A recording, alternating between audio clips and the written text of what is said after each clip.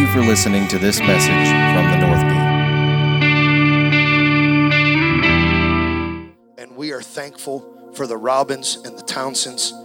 And we are thankful for who you are, Ben, as a gift in the earth. Thank you. You have paved the way, you and Logan, submitting in South Carolina all those years, then being sent to Covington to serve Mark and Des, and now planting in Iowa. That we are hoping and believing that one of our wrestlers one day will be sent to a mom and dad and literally be guarded while they wrestle for Iowa. And so Ben believes that. I believe that. I mean, we are so thankful for who they are in the earth. And man, they are a treasure. The patience. How many years did y'all sit before you were sent? 8.5 years. They sat under a spiritual father till they were sent. And because of that, we know Iowa is blessed with a treasure in the Robbins family. Will you honor Ben as he comes to bring the word tonight?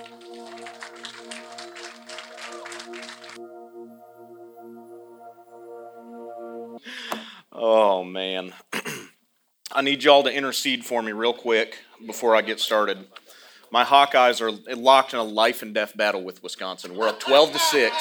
There's 5 minutes left. I promise I'm being spiritual, but I'm also checking the game. So that's okay here. Jimmy's a coach. That's okay here. I felt freedom. Seriously, though, pray. I hate Wisconsin. I hate Wisconsin. God, I hate them. Not the state, just the football team.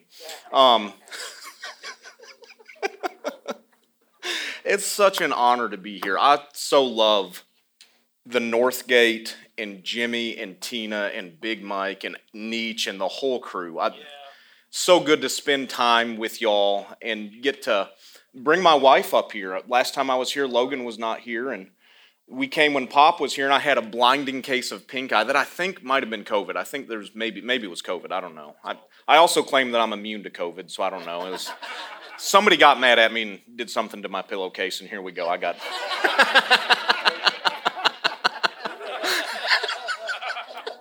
I'm not saying it was my wife. I'm just.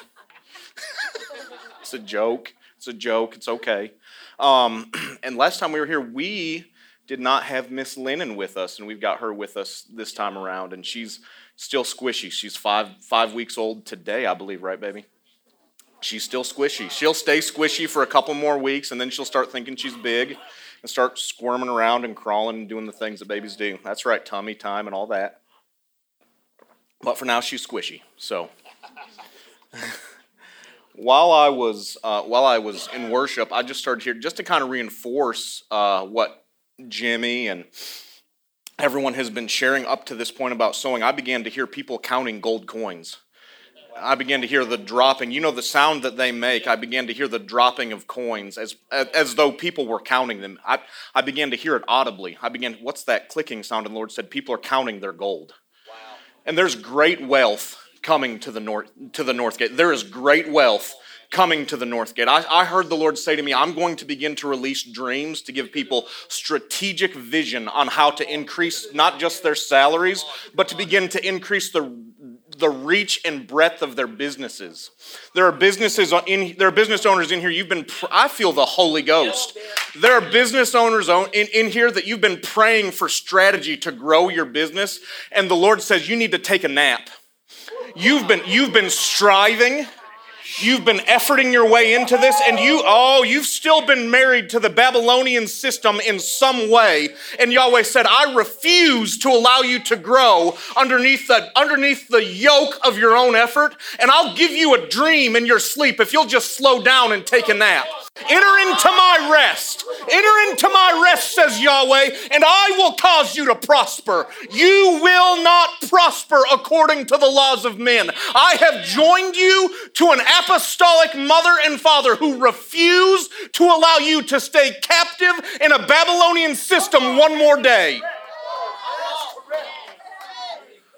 Listen, I'm so tired of wisdom. Oh, I'm gonna say it. I'm gonna say our wisdom, our financial wisdom in the kingdom is far too Babylonian. Our financial wisdom inside of the kingdom has remained too Babylonian, and Yahweh says, I will not allow you to prosper while there is still mixture in your thinking. I'm going to bring you all the way out, and I'm going to cause you to come into a place of financial prosperity that you could not have come into any other way. You will not prosper according to the laws of men. It will only be supernatural. Yes, sir. Yes, sir. Oh, some of you still don't believe me. Fine, stay poor. Some of you don't. Fine, struggle away. That's okay. You can struggle for the next 15 years if you don't want to hear it. Or you can be shown to the door. Because Yahweh is not going to allow you to stay in mixture in your thinking in that area one more day. He's challenging you this night, once and for all time, to come out of the ways that you have been taught. Much of our incorrect thinking is not even a result of our own intentions. We get mad at people about the way they think. Why don't they just understand? Why can't they just get it? Because they have been taught for years to think in a certain way. And many people that think the way they do don't want to think the way that they do. Many people that think the way that they think do not want to think that way. The way that they're thinking is a byproduct of the way they have been taught. Oh boy, here we go. The last time I was here, Pop was here, and he began to teach you that you were pearls in the hands of a mesmerized, what was the merchant? That's right, merchant. I was going to mess that word up. So, it's all right. So you're pearls in the hand of a mesmerized merchant, and he's beginning the process of identifying the North Gate as dearly loved, deeply treasured, and that Yahweh is mesmerized by you.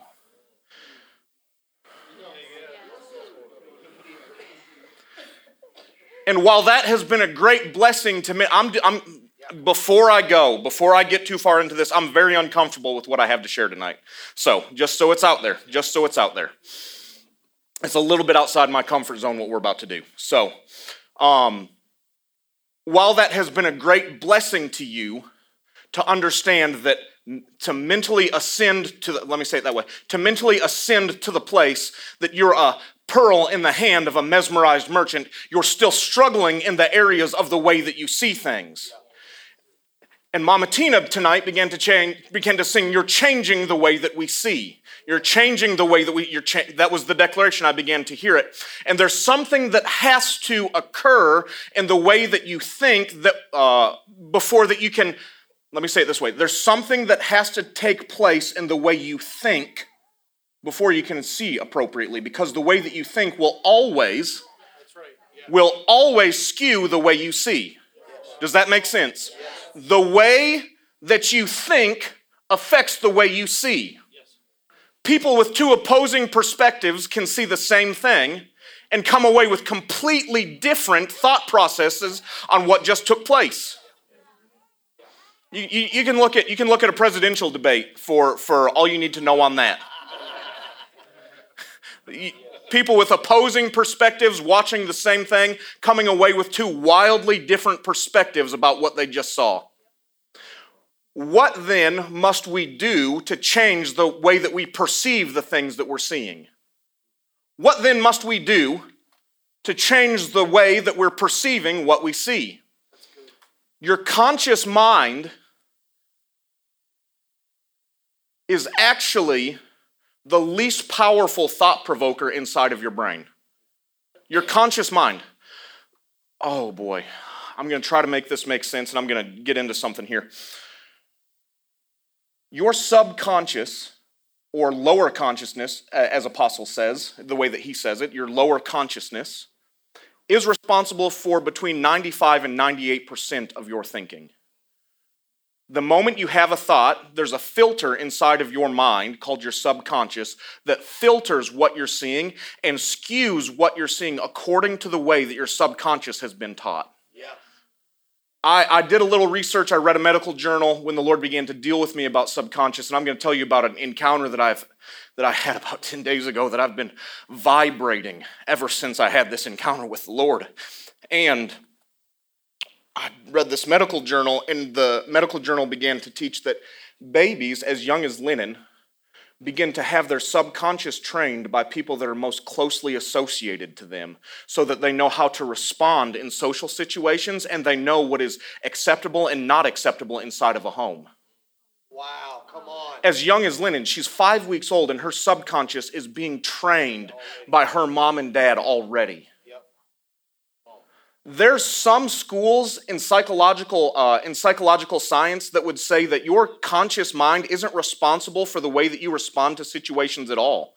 It's responsible for discovering why you responded the way that you responded in a given situation, but your subconscious completely drives the car in the way that you respond. Wow, yeah. Your subconscious is so powerful. And I'm not an expert. I'm probably butchering some of this. I'm not a psychologist. I'm not an expert. I thought about being a psychology major at one point, and then I decided I don't think I'm probably that intelligent, so I'm going to stop. And my wrists are far too straight for that area of study anyway. Not to. All right, okay. That was a joke. Everybody got offended, and that was a joke. That's all right. I love psychology. Psychology's great. There's some schools of psychological thought that would say that your subconscious will respond for your conscious brain, and your conscious brain then does the detective work of discovering why you responded the way that you did. Have you ever had a scenario where something happened and you didn't like the outcome? And you go through that outcome, you think through that outcome and say, next time that I'm in this scenario, I'm going to respond X. Or if this happens, Y will be the result of how I respond. Your subconscious, as soon as you begin to be in a place even similar to that kind of a thought process, what will happen is your subconscious will already push the go button on that series of events in your mind, and you're going to begin responding on autopilot. You begin to respond, Big Mike knows, you begin to respond on autopilot to that scenario without even thinking about what you're responding to. What's the point of all of this? Many of you have struggled with the idea that you're dearly loved because your subconscious is still not yet redeemed. Come on. That's so good. Man, come on. And this may just be for one person. But we're gonna go to Luke 5. If you want to get ready, we're gonna go to Luke 5, and I believe at the end of this, Yahweh is going to release a few things, but one of the things Yahweh is going to release is there's an encounter available to exchange your subconscious mind for the life of the Father, Son, and Spirit. Yeah. I believe there's an encounter available tonight to exchange your subconscious thinking with the life of the Father, the shared life, I want to say it that way, the shared life of the Father, Son, and Spirit. We're going to go to Luke 5. I'm going to read out of the New King James Bible, and I want to read this first. I began to be invited by Yahweh to go deeper into Trinitarian theology, and though I'm not a theologian. I would like to be. I wish I were intelligent enough to be one. I wish I were schooled enough to be one. But I do like to, dabble in some theological thought. And the Lord began to invite me into Trinitarian theology. And I knew immediately I needed to get some more Baxter Kruger materials in front of me. So I ordered The Great Dance.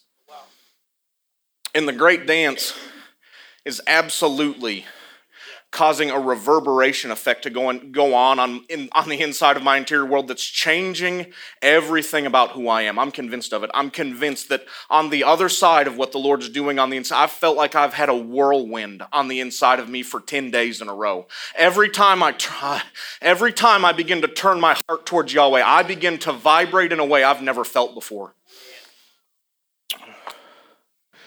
And I just want to read this to you. The dream in the heart of the Father, Son, and Spirit is to share their life with us. In his book, The Great Dance, Baxter Kruger, he goes on to explain the thought process of the Godhead in sending Jesus. The whole logic of sending Yeshua to the earth. And this is the whole logic of sending Yeshua to the earth. They wanted to share their life with us.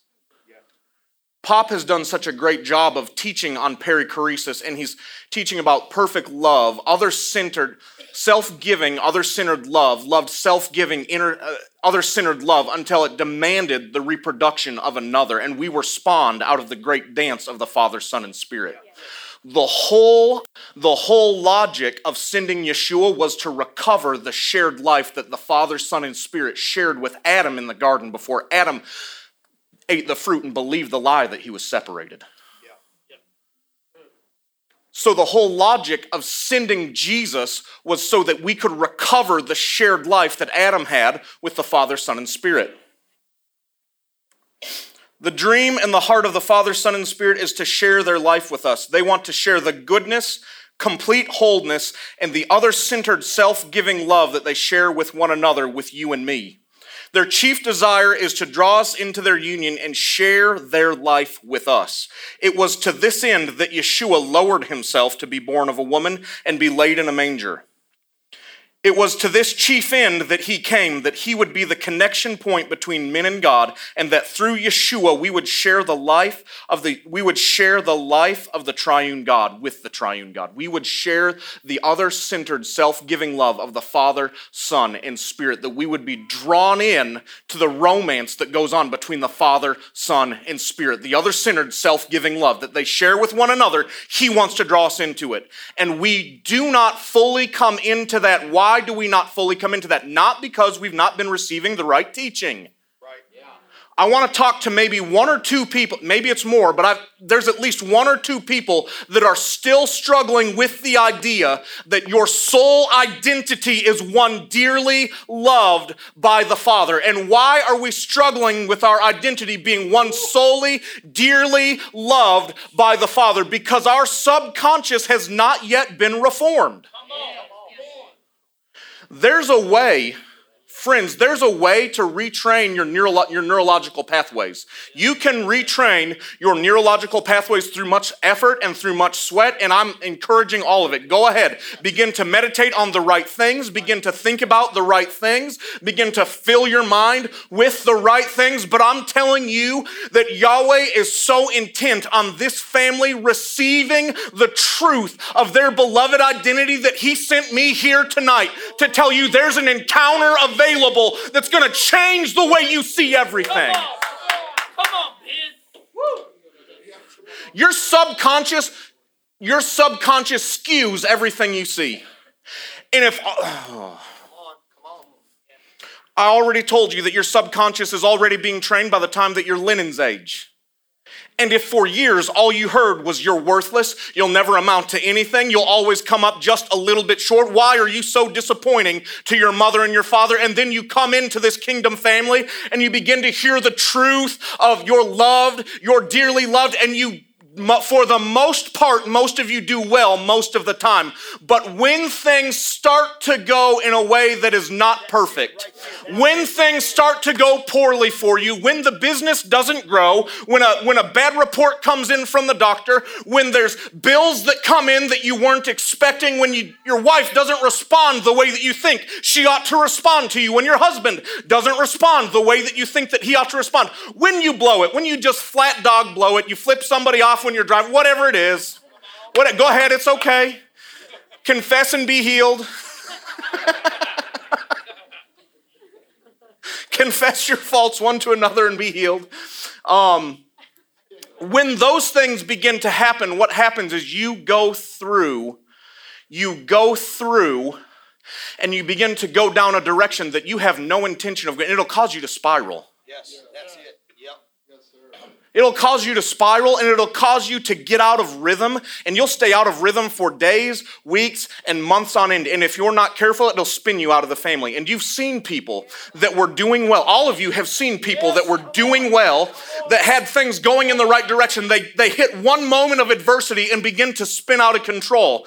And you begin to approach them to try to correct their spinning, and your correction of their spinning they fought against because all they ever knew, their subconscious began to paint what you were saying to them in such a way that they had to spin further away because shame was directing where they would go.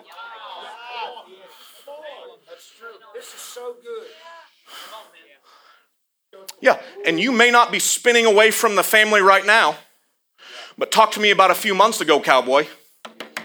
Talk to me when the chips get down, where does your mind go? We're going to deal with it tonight. We're going to deal with it tonight. It will change forever in the North Gate. There will be no more people of two minds after this night, says the Lord. We've been a people of two minds. And I'm not saying that in a way that I'm pointing. I know what it's like to be a person of two minds. I know what it's like to have my apostolic father lay his hands on me, prophesy revival going to Iowa, send me to plant a church, and still be a man of two minds. Dealing with subconscious pathways that would lead me away from the light of life. Caused me to think in ways that were just, I didn't even know why I was thinking that way. I would get into a moment and all of a sudden my brain would start to spin out of control and I'd be like, I'm beloved of the Lord. I'm the righteousness of God in Christ. I'm as righteous as Jesus right now. These truths that we've all been taught. And saying it out loud had no fruit in the moment of correcting where I was going because my subconscious mind had not yet been redeemed by the light of life. And Jesus stepped into my study 10 days ago and changed everything. And he's here to do that for you too. Come on.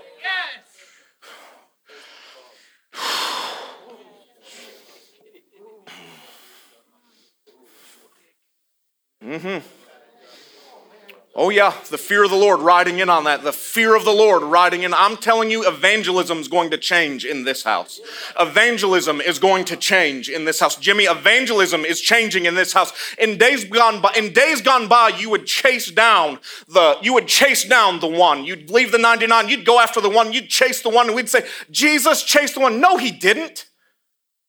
He absolutely did not. If you go through the gospel, I can't see one moment of Jesus chasing someone. Jesus showed up and the one came running. Oh. Well, brother, what about the woman at the well? He went out of his way to go he sat down on a well and waited for her to come walking. Brother, he walked all the way out of his way, and what do you mean he didn't go chase the one? He didn't chase the one. He showed up in proximity of a region where there might be a lost son or a lost daughter, and the reverberation of the vibration of Yeshua the Christ being in that region hit that person, and they said, there's one who's not like anybody else. I better go find him. You better get ready. You better get ready. You're going to return to first things. And that returning to first things won't lead to you wearing yourself out. It won't lead to you being tired. It won't lead to you having more to do. All you're going to have to do, you'll show up in the middle of the shopping center, and they'll say, is that the one the school board's talking bad about? Is that the one everybody's running their mouth about? There's such a light around him. I better go get around him and see what he has to say.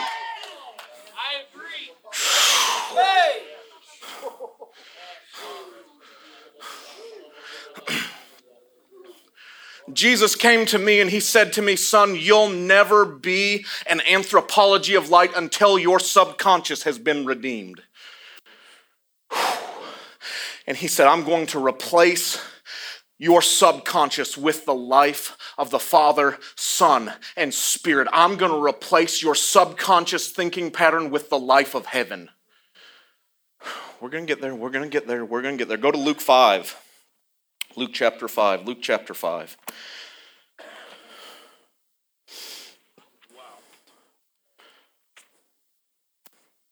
We're going to look at verses 17 through 25.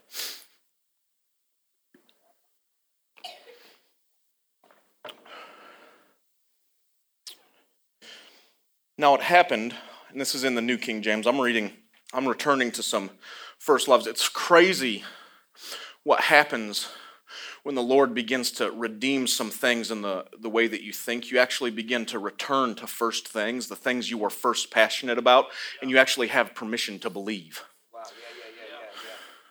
You have permission to believe again for great revival sweeping the whole of the Northeast. You have permission to believe again for the moving of the Spirit in ways you've never seen before. You have permission to believe again Jesus, you have permission to believe again. You have permission to believe again. And I've got my revival study Bible out. My wife gave this to me before we were married. Oh man. And I'm revisiting some things that I used to believe for.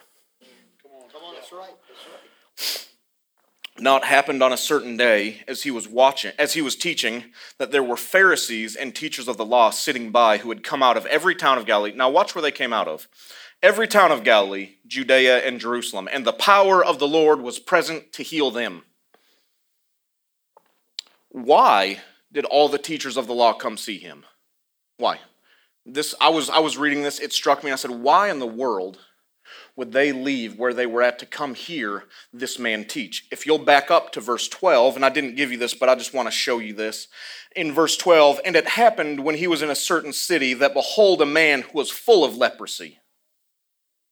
And it happened when he was in a certain city that behold, a man who was full of leprosy saw Jesus.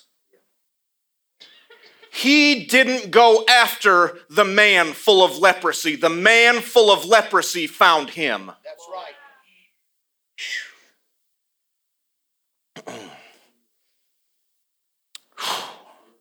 He was full of leprosy. He saw Jesus. He fell on his face and implored him, saying, Lord, if you are willing, you can make me clean. What you have to understand about Jewish culture at this time was they didn't see sickness as just someone's got cancer. They've had their genetics or what have you. They've had some bad luck, that whatever it was, they got sick. God bless them. We've got to do whatever we can for them. They saw sickness, especially leprosy, as the curse of God. Yeah. Their culture believed that those that were leprous were cursed by Yahweh, that Yahweh had cursed them and their family line. And the moment, and apostles taught about this, I'm not going to even try to rehash his teaching on any of this, but what I will say is that the moment they were found to be leprous, a son of the covenant was removed from his covenant family, placed in the wilderness, and never experienced the touch of another human being again until he died. He went to go live with other men who were leprous, I'll say it this way, other sons of the covenant that the religious system said was cursed by Yahweh. God cursed you. You have to leave your covenant family and go live in the wilderness with other men and women who have been cursed, and you'll never experience human kindness or human touch again. You've got to yell unclean anytime you come around clean members of the family of covenant, because you, son, are cursed, and you'll never reach the fullness of your days, and you'll never see your family again. You're cursed. And this man hears of a rabbi teaching something different than what he'd heard. Oh, this man hears of a rabbi who's saying things like, my Father in heaven. And he begins to hear the Father message of God and says, if his God really is a father, I don't think he'd curse me and cast me out into the wilderness. He's healing the blind. He's raising the dead. Maybe he can lift my curse. He wasn't just seeking healing. He wanted to be healed, but he was not just asking him, will you please heal me? He's saying, is it true that Abba does not curse his sons? Oh, I heard a rumor that you were teaching that Abba didn't curse his sons, and I've come to find out if it's true. Then he put out, oh, Jesus, if you're willing, you can make me clean. Then Yeshua put out his hand and touched him, and we know that word touched isn't just like this. It's not just like, be healed. I don't want to get the leprosy on me. Be healed. Be healed. No. You stand up, T-Bone, stand up. It's this. Son of the covenant struggling, and I'm going to adhere myself to this young man until I drive every bit of curse out of his body. But it's not just the curse coming out of his body. I'm going to hug him until every bit of curse consciousness is eradicated out of his thought process. I'm going to hug him. I'm gonna I'm going to adhere myself to this Son of the Covenant, and I'm going to show everybody that my Father didn't do this, and I've come to fix your broken perspective of who my Abba is. My Father is not a curse giver. My Father is not a curse giver. For this reason was the Son of Man made manifest, that he might destroy the works of the devil. What works of the devil are we talking about? We're talking about sickness. We're talking about death. We're talking about all of those things, absolutely. But chief among them is the thought process of the religious system that Abba went around looking for family lines to put a curse on. That's right. Come on, say that. Come on. So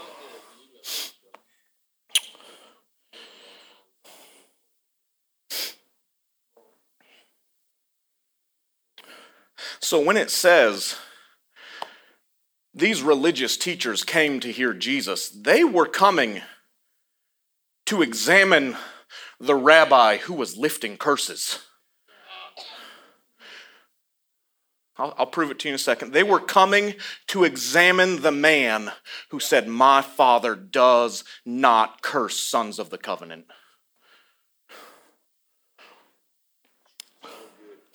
So good, man. Now it happened on a certain day as he was teaching that there were Pharisees and teachers of the law sitting by who had come out of every town of Galilee, Judea, and Jerusalem, and the power of the Lord was present to heal them. That word, I'm not going to pronounce it, that Greek word right there, because I'm a redneck, and I've got a confused accent. I'm from Iowa, but I sound a little bit southern because I lived in the South long enough, and it's confusing when I talk, so I'm not even going to try. That word, the definition of that pulled right from the lexicon there: to cure, to heal, to make whole. Now watch this: to free from errors and sins, and to bring about one's salvation. Yes. To free from errors and sins, and to bring about one's salvation. Salvation was staring them in the face and they couldn't see it. Why couldn't they see it? Because the way they thought obscured everything he said. Yes. The way they thought obscured everything they heard. And in order to receive what he heard, it would have required a level of humility that would have laid down all of their teaching and said, I know I've been taught this. I know that I've given myself to this. I know that I believe I've been righteous before God by giving my life to this, but I'm going to lay this down in front of a rabbi with better news, and I'm going to say, teach me your ways that I might come into life. This is what that would have required, and these men were unwilling. Then behold, men brought on a bed a man who was paralyzed. The Passion Translation calls him a paraplegic. Couldn't use his hand, he couldn't use his arms or his legs. He's paralyzed from the neck down. Then behold, men brought on a bed a man who was paralyzed, whom they sought to bring in and lay before him. And when they could not find how they might bring him in because of the crowd, they went up on a housetop and let him down in his bed through the tiling in the midst before Jesus. When he saw their faith, he said to him, Man, your sins are forgiven you. And the scribes and the Pharisees began to reason, saying, Who is this that speaks blasphemies? Who can forgive sins but God? Who's this man who thinks he can lift this curse off of this one? When Jesus is saying, I'm forgiving your sins, he's not just saying to him, I'm forgiving the bad words you said yesterday. I'm forgiving the misdeeds. I'm forgiving the missing the mark. He's not just saying that to him. He's saying, I'm lifting the curse off of you and off of your family now and forever. You will be cursed no more. I lift it off you forever. And the Pharisees immediately begin to get offended. Because why not? That's what Pharisees do. They get offended about everything. You may as well just go ahead and get it out of the way, offend them up front, tell a joke about flipping people off in traffic, get all the Pharisees offended. They won't hear the rest of what I say anyway. I'll speak to everybody else that thought that was funny. It was funny.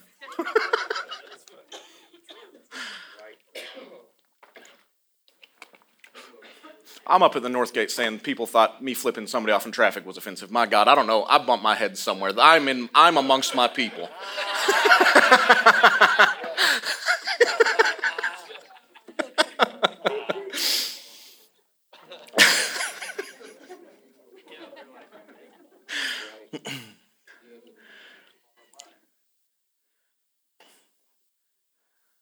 Who is this who speaks blasphemies? Who can forgive sins but God alone?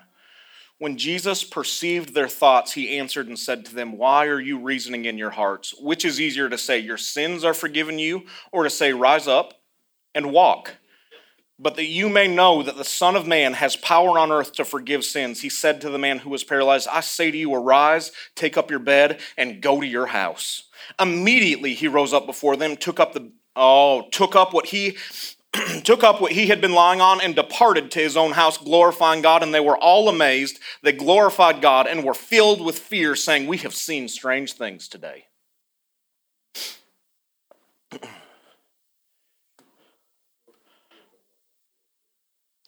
When he says to him in verse 20, I want to just go back to verse 20. When he saw their faith and he said to him, man, your sins are forgiven you. When he says to him, your sins are forgiven you, do you know what that word is?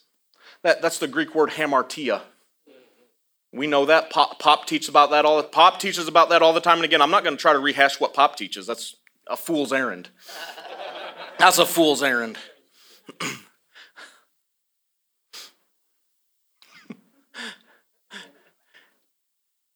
That's the word hamartia. What does that mean? What does that mean? He said hamartia. Hamartia is without form, to be formless, to be one who has broken agreement with his original intention. And Yeshua looks at that man and he says, son, I'm going to forgive your sins. I'm not forgiving your sins. I'm bringing you back into your original intention. I'm restoring lost identity to you. You're not cursed. That man lived his whole life believing he was cursed. He comes before the great rabbi, and the great rabbi says to him, I'm going to first of all deal with your cursed consciousness. I'm going to first of all deal with this religious idea that my father would ever curse a son of the covenant. He did not do it, and I won't let you begin to think that you've been cursed. I haven't been able to stop teaching about this.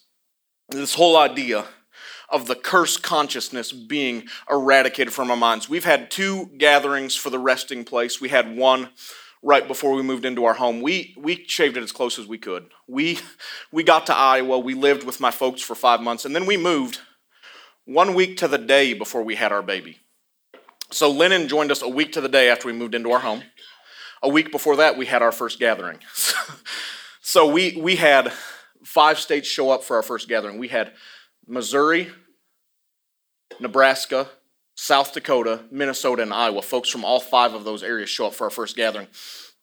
And I began to teach them that Yeshua came to deal with our cursed consciousness, that he would not allow sons of the covenant to believe that Yahweh was anything but good, that he came that we would begin to believe that we're not cursed by Yahweh, and not only are we not cursed by Yahweh, we're dearly loved sons and daughters, that we have been given the gift of righteousness, and there's nothing else to be said about who we are other than I'm dearly loved, and I've been made righteous by Jesus, and he ushered me in to the divine dance the Father, Son, and Spirit share with one another. This is where we started. I haven't been able to get off of it. Why haven't I been able to get off of it? I believe I saw Isaiah sitting up here on here. I love that you had Isaiah up here. You leave it right there, it's fine. When Pop gave us the initial word about Iowa, it'd be 6 years ago in February. He calls us out in revival, says there's a great revival coming to Iowa. Use the words, I'm sending you to Iowa, 6 years ago. I'm sending you to Iowa. Then for the next 4.5 years, everybody asked me, when are you going to Iowa? And I said, when that man says to. Come on. That's exactly right. Something you're going to have to do if you're going to begin to receive the inheritance of prophetic promises is you need to understand a little bit about the character of Yahweh. Yahweh tells the truth 100% of the time, and he will do what he said he will do. But the way that he will do what he said he will do is he's going to give you this prophetic promise and then go about fulfilling that prophetic promise by looking like he's not interested at all in fulfilling that prophetic promise. He's going to give you a promise. It's going to be, you're going to fall out on the floor. You're going to bawl. It's going to be amazing. I laid out the whole service. I laid before the Lord. I was weeping. I was like, my God, the mantle of revival has come. It's finally time. And 2 weeks later, I sat in my apostle's office confessing all my sin, confessing how terrible I was, telling him how bad of a husband I was, all the crying, bawling my eyes out, telling him I am a complete and utter failure. I need help. And then 4.5 years of nothing. And then we thought it was time, and then another year of nothing. The word he gave us, he said the mantle of Isaiah is going to come on you. And I'm going to send you in the mantle of Isaiah to declare to the Midwest that there will not be judgment on the Midwest. There will not be a curse placed on the Midwest by Yahweh, but there will be the fires of revival. And I saw Isaiah up here and I said, my God, he's fulfilling his promise. And I didn't even realize he was doing it. Mantling me with the word of God did not come to curse you. He came to lift your curse consciousness off of you.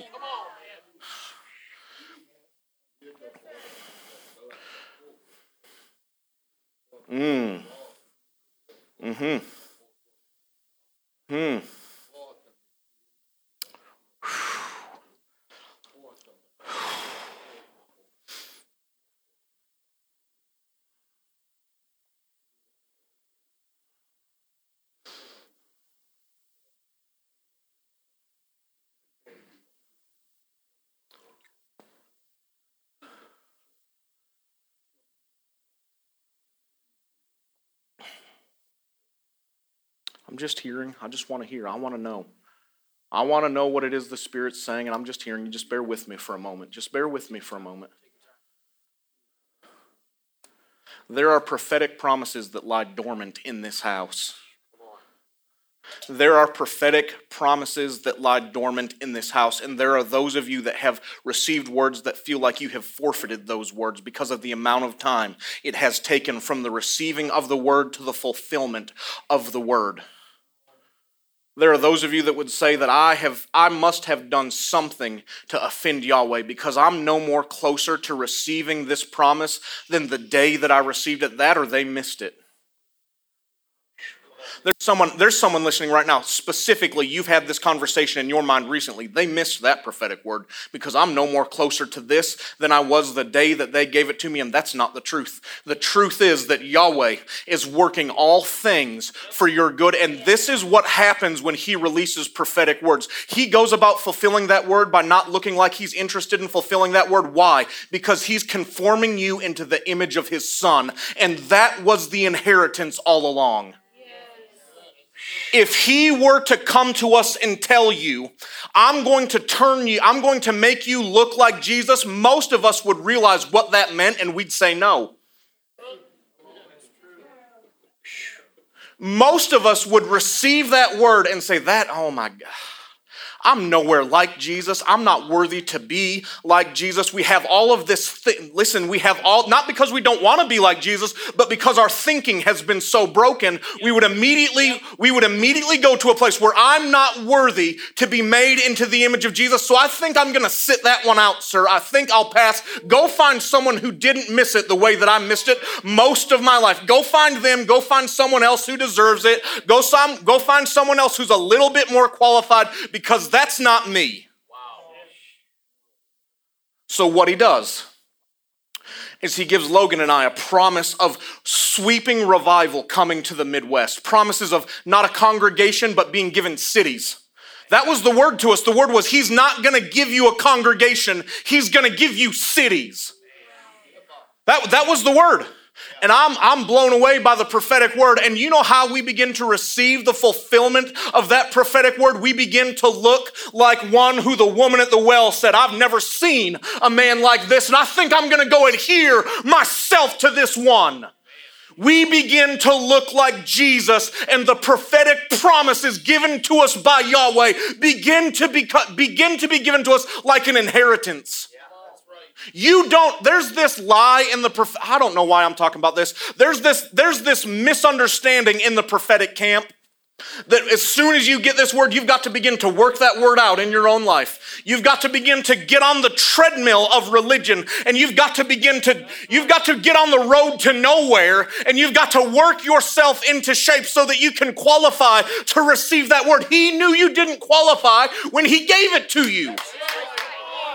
Why are we so obsessed with qualifying ourselves? He knows we're not qualified. There's so much prophetic seed in this house, and some of us in here are still subconsciously disqualifying ourselves from receiving inheritance because we don't feel qualified. He comes and he gives the promise, and when he gives the promise, he takes us on the journey of being conformed into the image of Yeshua. And when we begin to look enough like Yeshua, what he does is says, it's time for the robe and the ring. It's time for the robe and it's time for the ring. It's time for this one to have a weothesia. He's a fully mature son, and I'm going to hand him all the inheritance that I promised him.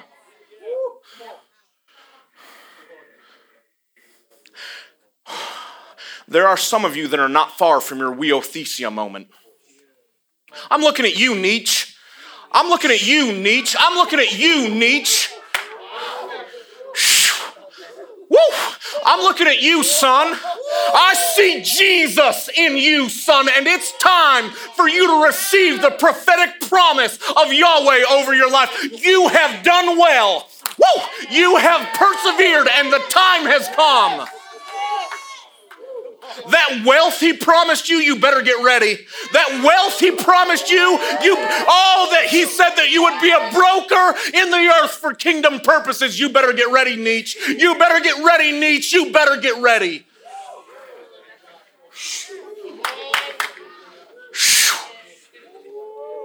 Ah.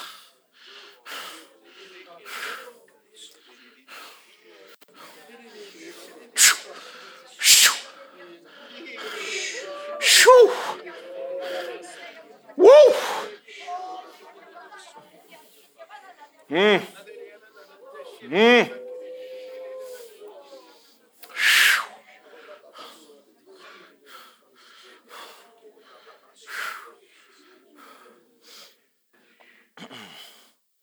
I've not worked enough for it.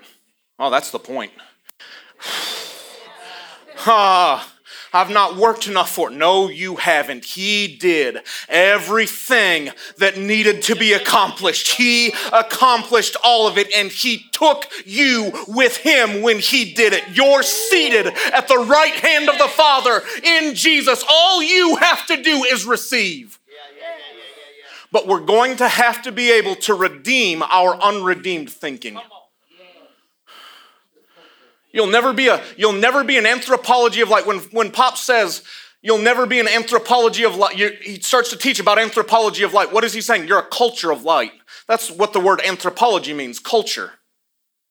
I actually took anthropology, the study of human beings, in college. I took a class, and there's a really interesting hypotheses out there in the world of anthropology, and it's called the Sapir-Whorf hypothesis. The Sapir-Whorf hypothesis says this: the way a man or woman speaks, the language they use, paints the way they see the world. So Hispanics see the world differently than English-speaking peoples do. And people that speak African languages would see the world differently than a German-speaking person would because of the language that they use. So when we come with the language of beloved identity, and we come with the language of righteousness, and we come with the language of the kingdom, what then should that do with the way that we see the world? What that does is it removes all the boundaries. It removes all the boundaries, and we begin to see things like nothing's impossible for him that believes, and all things are possible.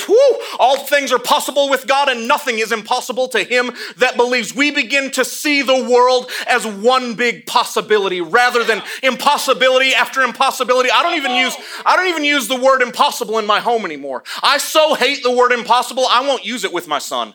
I won't use it with Willow. I won't use it with Samuel, and Lennon will never hear me say something's impossible. Will never hear me say it. We've so trained ourselves that these things that Yahweh has called us to are impossible. We have subconsciously begun to teach ourselves we'll never see it accomplished. Our God is a God who does things that are impossible. Sure, yes. But is it impossible for him? Is it impossible for him, Nietzsche? Is anything impossible for Yahweh? Then why are things impossible for you?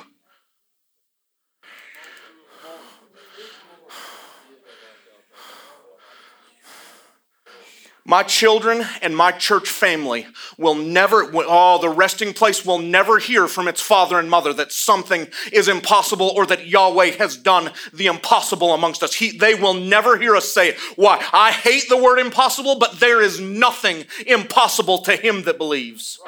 And we come into this kingdom way of living. We come into this kingdom family. We come into kingdom language, and the thought process of something not being possible gets thrown to the wayside because nothing is impossible to him that believes. Nothing is impossible. Nothing is impossible. Nothing is impossible. Nothing is impossible. That's right. That's right.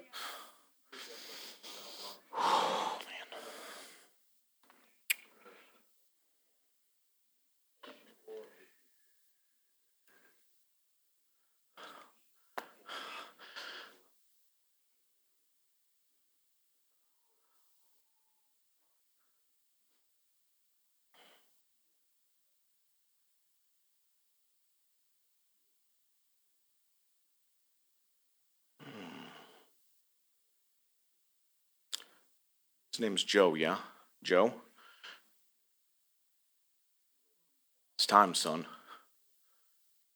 It's time, son. Woo! I see the angel of the Lord standing behind you, Joe. That which has remained out of reach will be out of reach no longer, says Yahweh. That which has remained perpetually out of reach for you will remain out of reach for you no longer, and you will fully come into all that Yahweh has promised you. Yes, even the ways of thinking that you have struggled with over the last years, Yahweh says, I will remove them out of your mind, and you'll see them no more. As it will be as the Egyptians who chased the Israelites will so remove these things from you. You were designed to be a power broker into the earth, says Yahweh, and I will cause this to come to pass in great haste, says the Lord. In great haste, I will cause this to come to pass. You, son, will see all that I have promised you.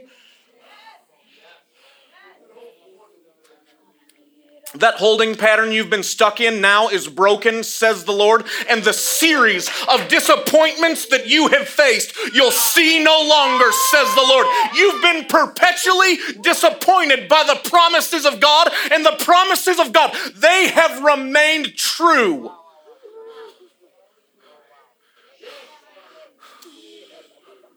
I bless you in the name of Yeshua. I bless you in the name of Yeshua. I bless you in the name of Yeshua this night. Oh, I bless you in the name of Yeshua. I bless you.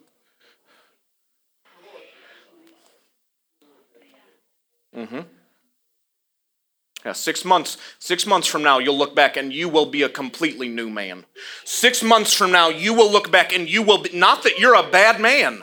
You're a good man. You're faithful. You're a son. You're a good husband. You're a good dad. But Yahweh is so going to transform your interior world that you'll look at yourself and say, I was made again another. I was made again another. I was made again another. I was made again another. You're a good vessel as it is, but you're about to be a vessel of honor. You're a good vessel as it is, but you're about to be a vessel of honor in Yeshua's mighty name.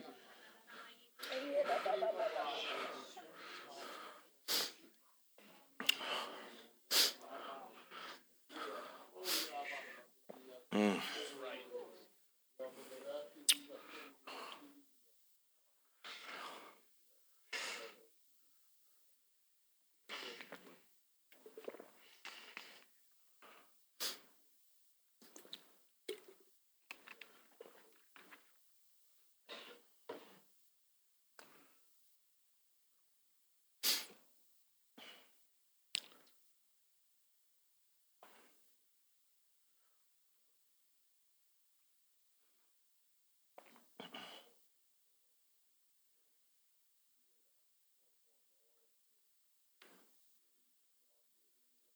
Evangelism is changing.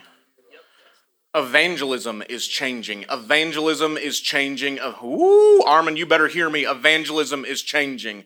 Evangelism, I see the glory of the Lord resting on you. Evangelism is changing, man. All you have to do is dare to believe that you're as glorious as He says that you are. And I see men surrounding you. So, oh my God, I see men surrounding you, coming to you. And you're going to begin to bring people into the kingdom in ways that you would have never thought of in the past. Men are going to begin to be attracted to the light that is illuminated off of you.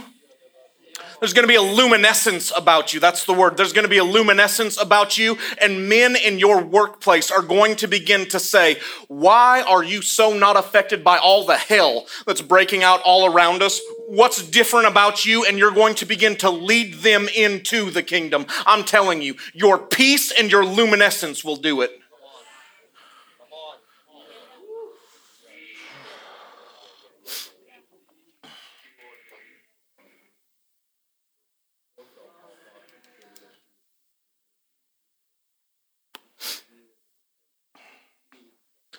Pearls in the hands of a mesmerized merchant.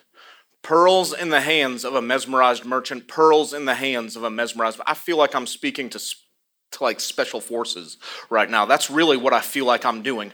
I feel like you have been honed into a place where each of you is so special before the Lord that Jesus,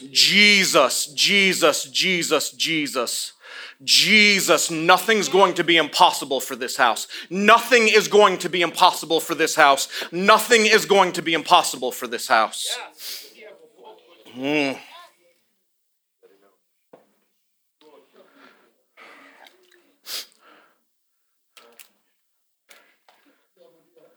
Then behold, men brought on a bed a man who was paralyzed.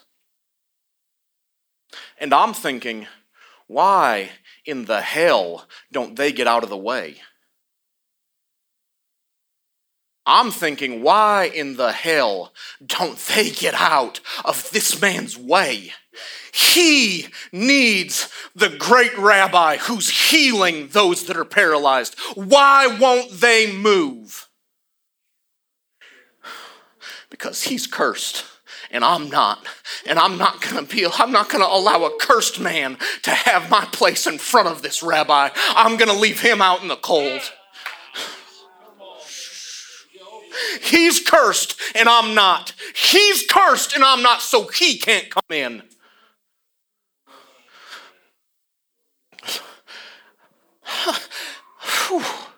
I'm at the point now where sick people come into my meetings, I get excited. Jesus is ready to heal the sick at all times. I get excited about it. I say, Jesus, you're going to receive the reward of your suffering. We're going to see all manner of sickness healed tonight. We're going to see it done. And Jesus is standing there in physical form, and these teachers of the law won't move for the man who needs him most. Those that are well don't need a physician, Jesus would say. Those that are well have no need of a physician, but I have come for the sick because they need a physician. And one who needed the physician was there, and the teachers of the law wouldn't move. Because he's cursed. I love the audacity of his two friends, or four friends, however many it was. He had gangsters on his side. That's all. He had gangsters on his side. They won't get out of my way? Okay, they won't get out of my way. We're going up a little bit higher. He's not going to get out of my way. I'm going to go up just a little bit higher. He's not going to get out of my way. I'm going to go up a little bit higher, and I'm going to begin to tear the roof off of the building that these men that claim my friend is cursed are standing in the way of.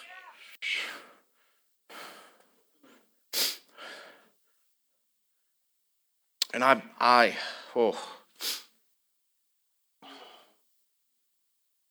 I'm reading The Great Dance. 10 days ago, I'm reading The Great Dance.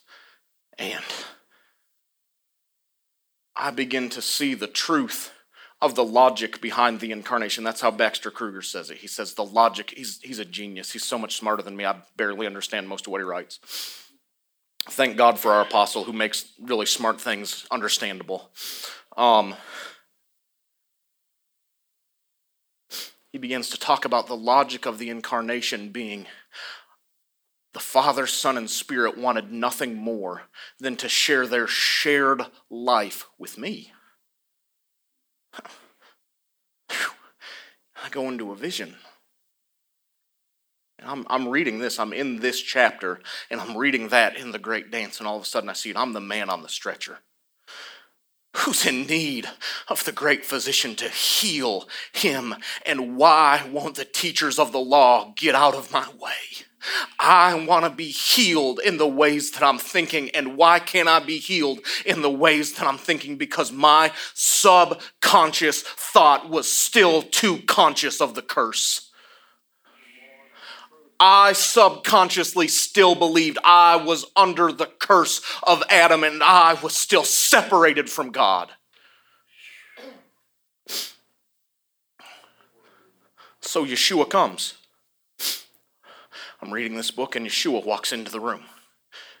And I go into this vision. I watch as Yeshua ascends into what looked like outer space. It looked like a galaxy. And I see him take hold of a black hole. And I knew he looked right at me when he grabbed this black hole, and I knew what he was doing. He said, I'm taking your broken thinking. You understand what black holes are in outer space. Big Mike could explain it better than I could. I'm sure you all, probably most of you could. But these things are so dense, their gravity is so dense that it pulls anything that gets too close to its gravitational pull. It pulls it inside and destroys it. And that's how our subconscious submarines the way that we're thinking as we're coming into this kingdom family. We're trying to come into kingdom thinking. We're trying to come into righteousness. We're trying to come into beloved identity. We're trying to come in to all these things. And that black hole of unredeemed subconscious thinking, that thought of righteousness and beloved identity gets too close to it and it gets pulled inside. And it might not get pulled inside while things are going well. But the moment things stop going as well as we would like them to, that thing gets pulled in there and it doesn't see the light of day again. I guess this really doesn't work the way that Jimmy and Tina told me that it worked. I guess this doesn't work the way that Apostle taught me that it would work. I guess this really does. It may work for those that have finances. It may work for those that have been in this longer. It may work for those that have a personal relationship with our Apostle, but it does not work for me.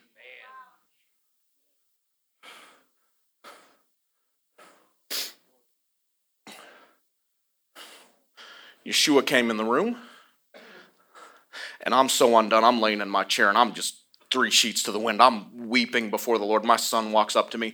The Lord spoke to me some time ago and said, you let your son come as close as he wants anytime you're encountering me. You invite him in as deep as he wants to go.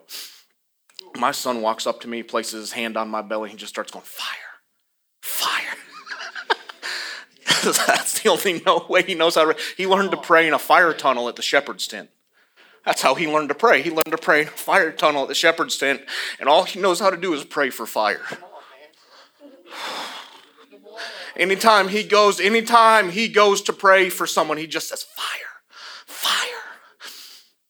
He's laying hands on me. Later that night, I'm laying in bed with him because he's 6. He's almost 6, and I still lay in bed with him every night. And he says to me, Dad, I love when I pray for you when you're getting touched by Jesus. And I said, buddy, I love it too.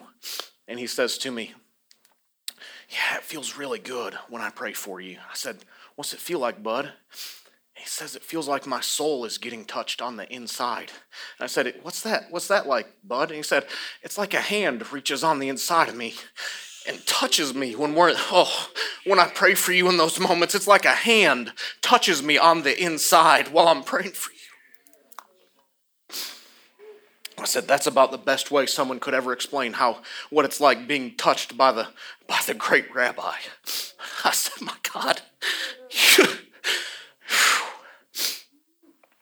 Jesus comes to me and he grabs this black hole and I'm watching him do it and he removes it. I don't know where it went. He grabbed it and removed it and I didn't see it again. I don't know where it went. And then he grabbed something that was so bright that it was not legal to be called light. He grabbed an orb that was not legal to be called light. He grabs this orb and he puts it right where that black hole was and it begins to shine.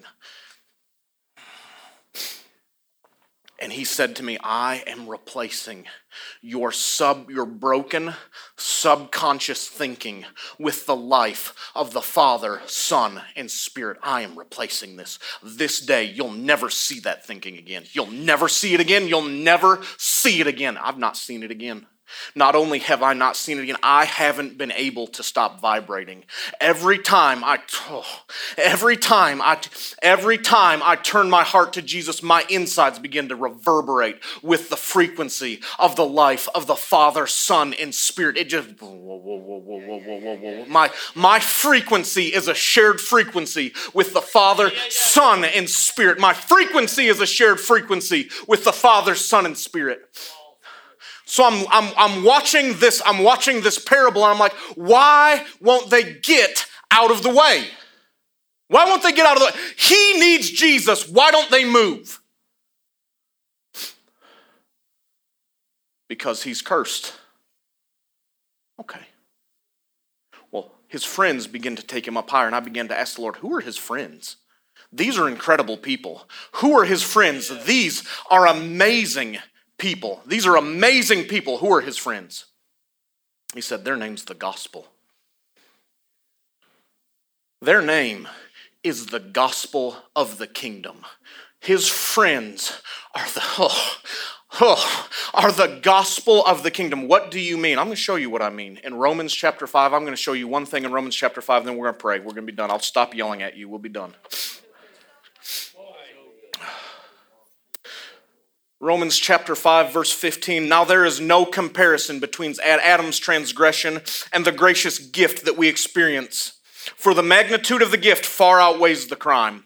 For the magnitude of the gift far outweighs the crime. It's true that many died because of one man's transgression, but how much greater will God's grace and his gracious gift of acceptance overflow to many because of what man, Yeshua, the Messiah, did for us. And this free-flowing gift imparts to us, watch this, much more than what was given through one man who sinned.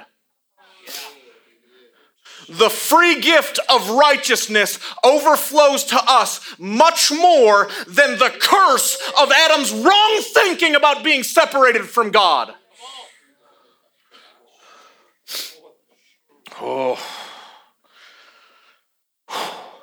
For because of one transgression, we are all facing a death sentence with the verdict of guilty, but this gracious gift leaves us free from our many failures and brings us into the perfect righteousness of God, acquitted with the words, not guilty. I'll leave it there. That's fine right there. I began to ask the Father, who are this man's friends? And he said, this man's friends are the gospel of grace. And the only way up on that roof is you begin to hear a higher message than the message of the curse. The only way into that room with the one who's ready to heal you, the only way into the middle of the room with the great rabbi who's ready to heal you is the gospel of the message of the finished work and of grace. You don't have to do another thing. And who are the men standing in the way? Your religious thinking. My religious thinking couldn't get me in front of the one who was ready to heal me. They wouldn't make room for me. So the gospel of grace said, I'm going to take you higher up on the roof, and I'm going to get some of this wrong thinking out of your way, and I'm going to lower you down in front of the one that can heal you.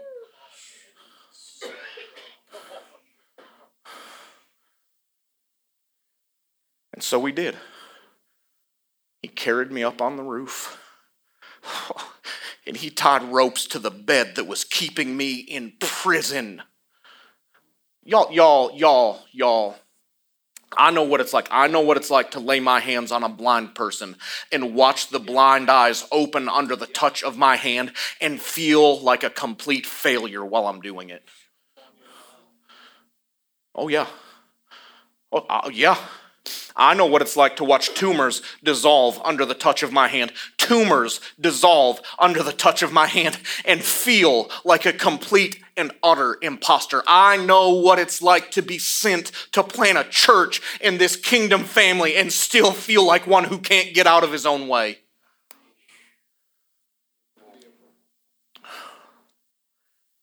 And there's a way you can retrain your neurological pathways, and I encourage that. But tonight, the great rabbi's in the room, and the power to heal has walked into the room with him, and he's coming for the last remnants of wrong thinking on the inside of you. And on the other side of this, nothing will be impossible to you, nothing will be impossible to you, and nothing will be impossible to this house. That's right. I need somebody just to come play, please. Just whoever. Armin, you coming? Beautiful. Whoever else, I don't care, whatever. However y'all do it.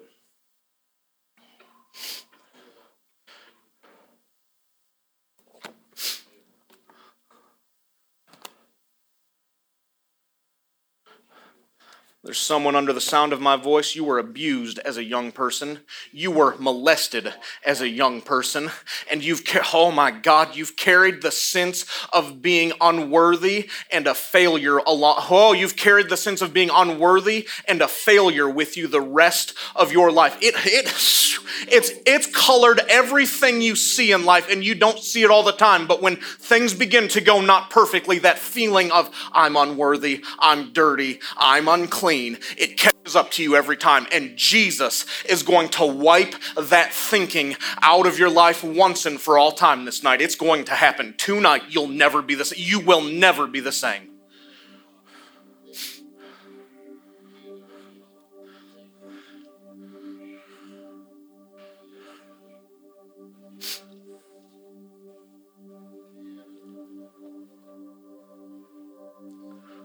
Brother, most of the time I do really, really well. I know you do. Most of the time you do really, really well.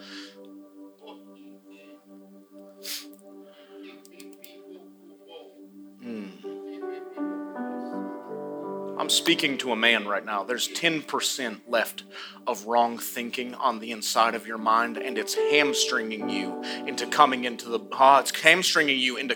revelation of righteousness. You're still trying to work for your own salvation, and you do really well most of the time. And Abba wants you to know He's not mad at you. He's proud of you, son, but He wants to bring you into a better way. He wants you to take His yoke upon you, for His yoke is easy and His burden is light. He wants you to take His yoke upon you, for His yoke is easy and His burden is light. He wants you to take His yoke upon you, for His burden is easy and His yoke is light.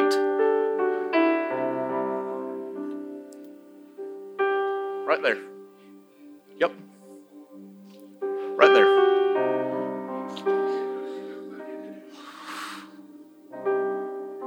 Oh yeah. Oh yeah. Yeah, right there.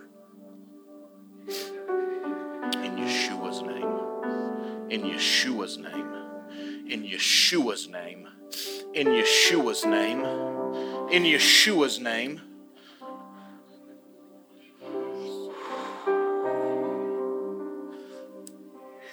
Oh yeah. Oh yeah. You're not unworthy, you're not unworthy, you're not unworthy, you're not unworthy, you're not unworthy, you're not unworthy, you're not unworthy.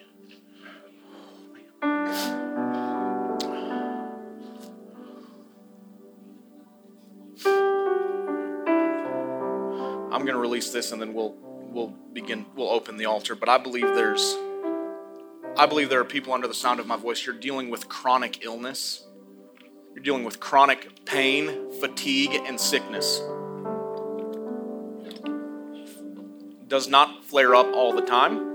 It does not flare up all the time, but it does flare up, and it consistently flares up. And I believe the Lord showed me it was a byproduct of the way that your anxiety takes hold of you in your subconscious. Everything you see is colored by anxiety, and it's causing you, it's causing you not to sleep well. It's causing you not to sleep well. It's causing you to be worn out. It's causing you to tire more quickly than you should tire. It's causing you to be the word I hear is frazzled. I feel frazzled when I shouldn't feel frazzled.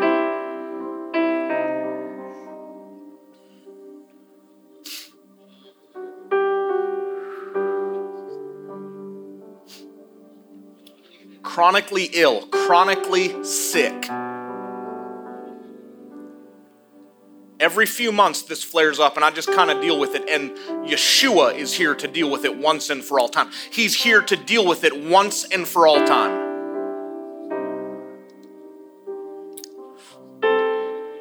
There's someone here, you've tricked yourself into believing you have to watch your heart because everyone in your family has heart disease, and you're concerned about having heart disease as you go into your later years. And Yahweh says, your subconscious is not allowed to give you that sickness.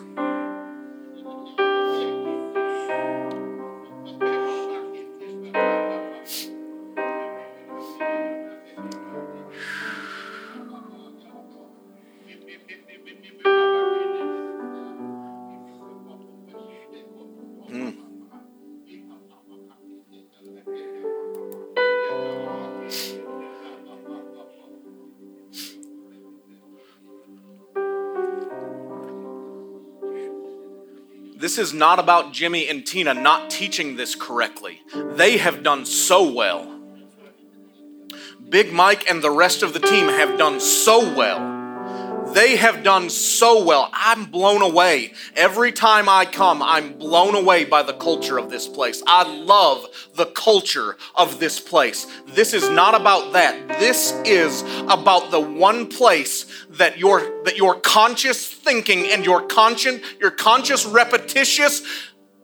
There's someone here, you've been trying to memorize things. You've been trying to go through and memorize, I'm the righteousness of God in Christ. And you repeat it to yourself almost like the old faith movement did. And you're wondering why it has not worked. You're wondering why it has not worked. You're wondering why why do I still feel this way on the inside? It's because your subconscious has remained unredeemed. And Yahweh here says, Yahweh's here tonight to fix that.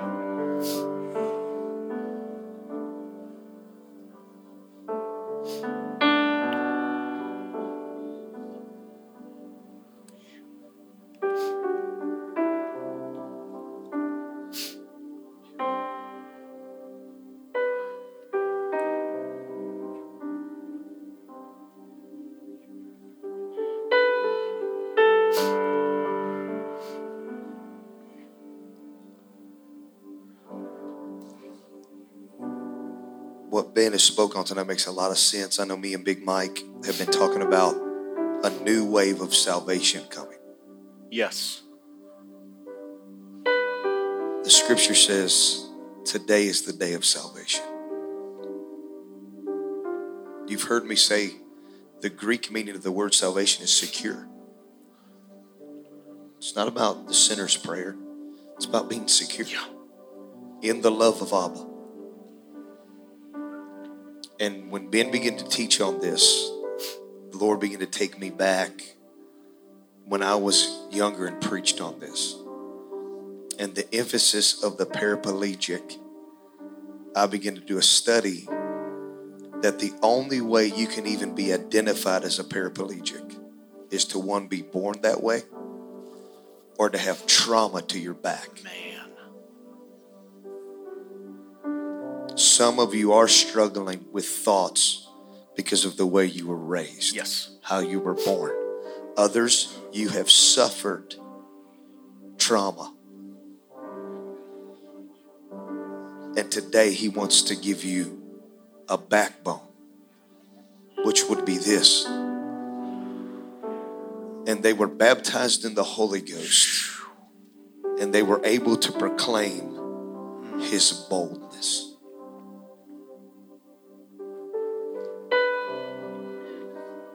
Today is the day of your security. Today is the day of your security. Where in your life do you not feel secure? Today is the day of salvation. That's what happened to him. Amazing man of God. Salvation came to him 10 days ago because areas he wasn't secure in who God made him to be. Abba says, I love you too much, Ben. I love your wife too much. I love your children too much for you to live a life in pieces.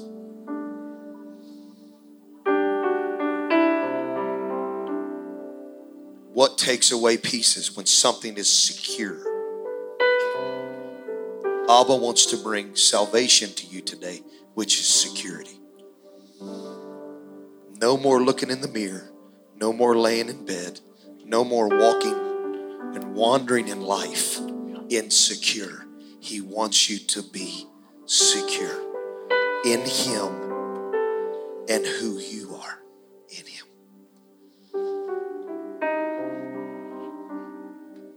Paraplegic. Back was gone. Can't walk. Can't feel. Listen to me. How many of you felt like that? I can't get this walk right. I can't feel him. Now you know who the altar calls for. I can't feel. I've become hard. I've become numb. I want to feel again. I want to cry again.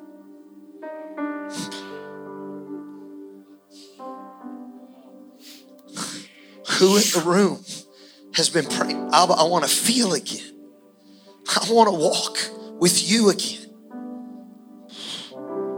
Today is the day of salvation. Today is the day of salvation.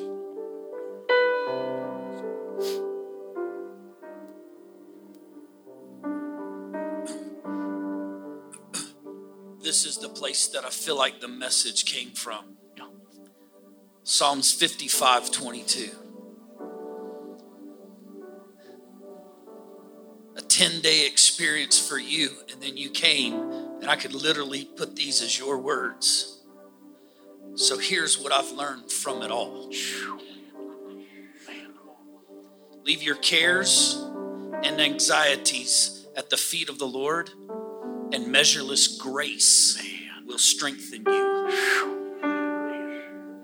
You've opened the door to allow people to do so that measureless grace will strengthen you. So just come let measureless grace strengthen you. It can't be measured. And I don't think we're supposed to come to the altar alone. That was the key with this man that couldn't walk, couldn't feel. Somebody loved him enough to say, I'll walk with you. I'll carry you, actually. You're sitting next to most of you in this room are sitting next to somebody who's heard your black hole, who's heard your I'm not good enough, who's heard your cry for help. Call it complaining. Call it frustration. What was the word you used? I don't even. Frantic. Frazzled. Yeah, frazzled. Yeah. Today we get healed. This isn't about ministering to one another. Because you know what's crazy about the 4 guys that brought the man to Jesus? They didn't minister to the man. They were just willing to walk with him. So I want us to stand in this place. Mama, do you have something?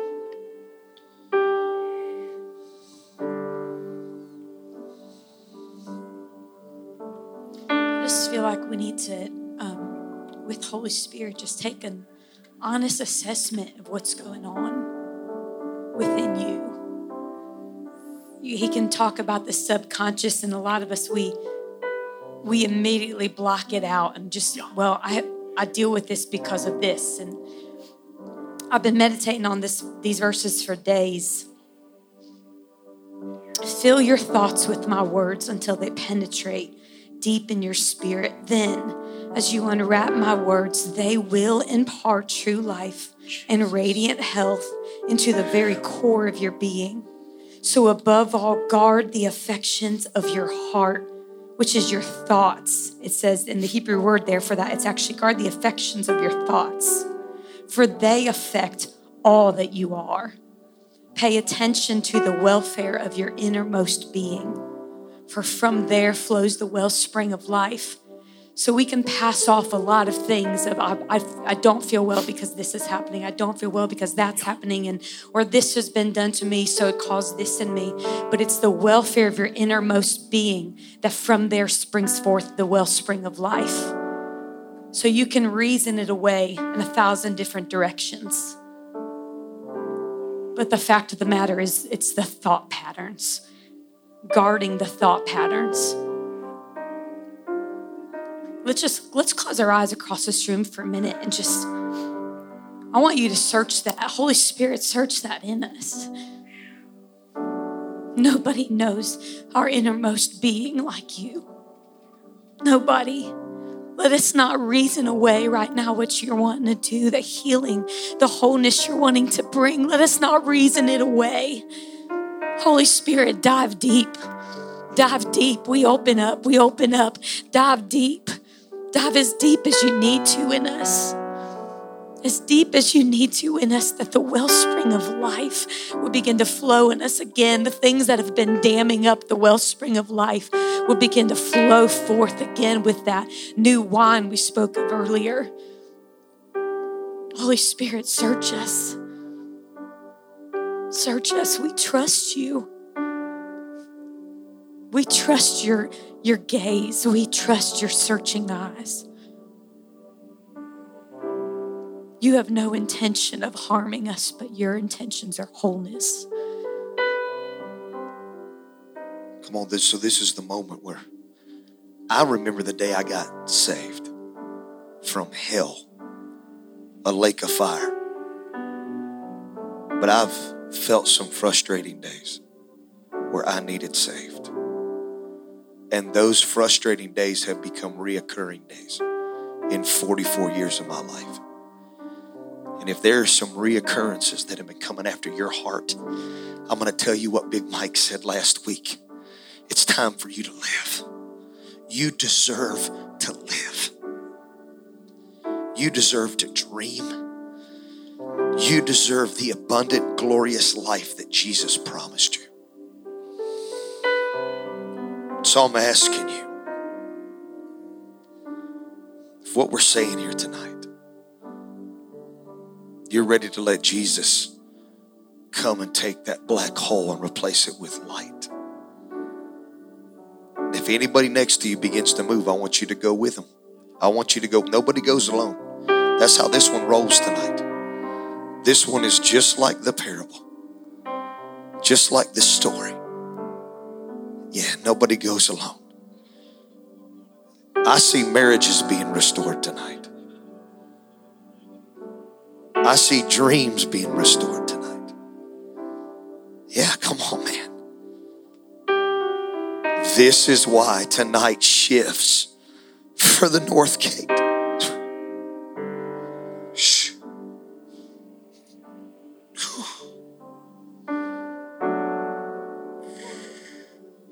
Yeah, come on.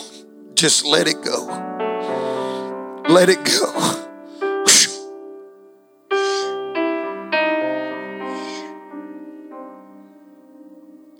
Come on, let light in. Come on, Ben told us that the fear, the despise, the frazzle, the frustration gets replaced with light.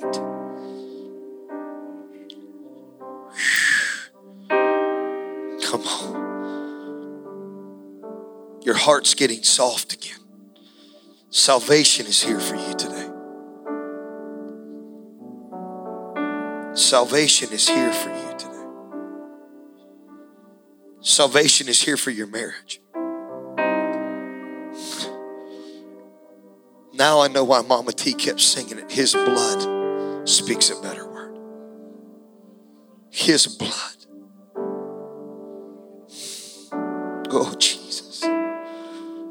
Oh, how you love us. Oh, how you love us, Jesus. Jesus, let your love wash over your sons and daughters.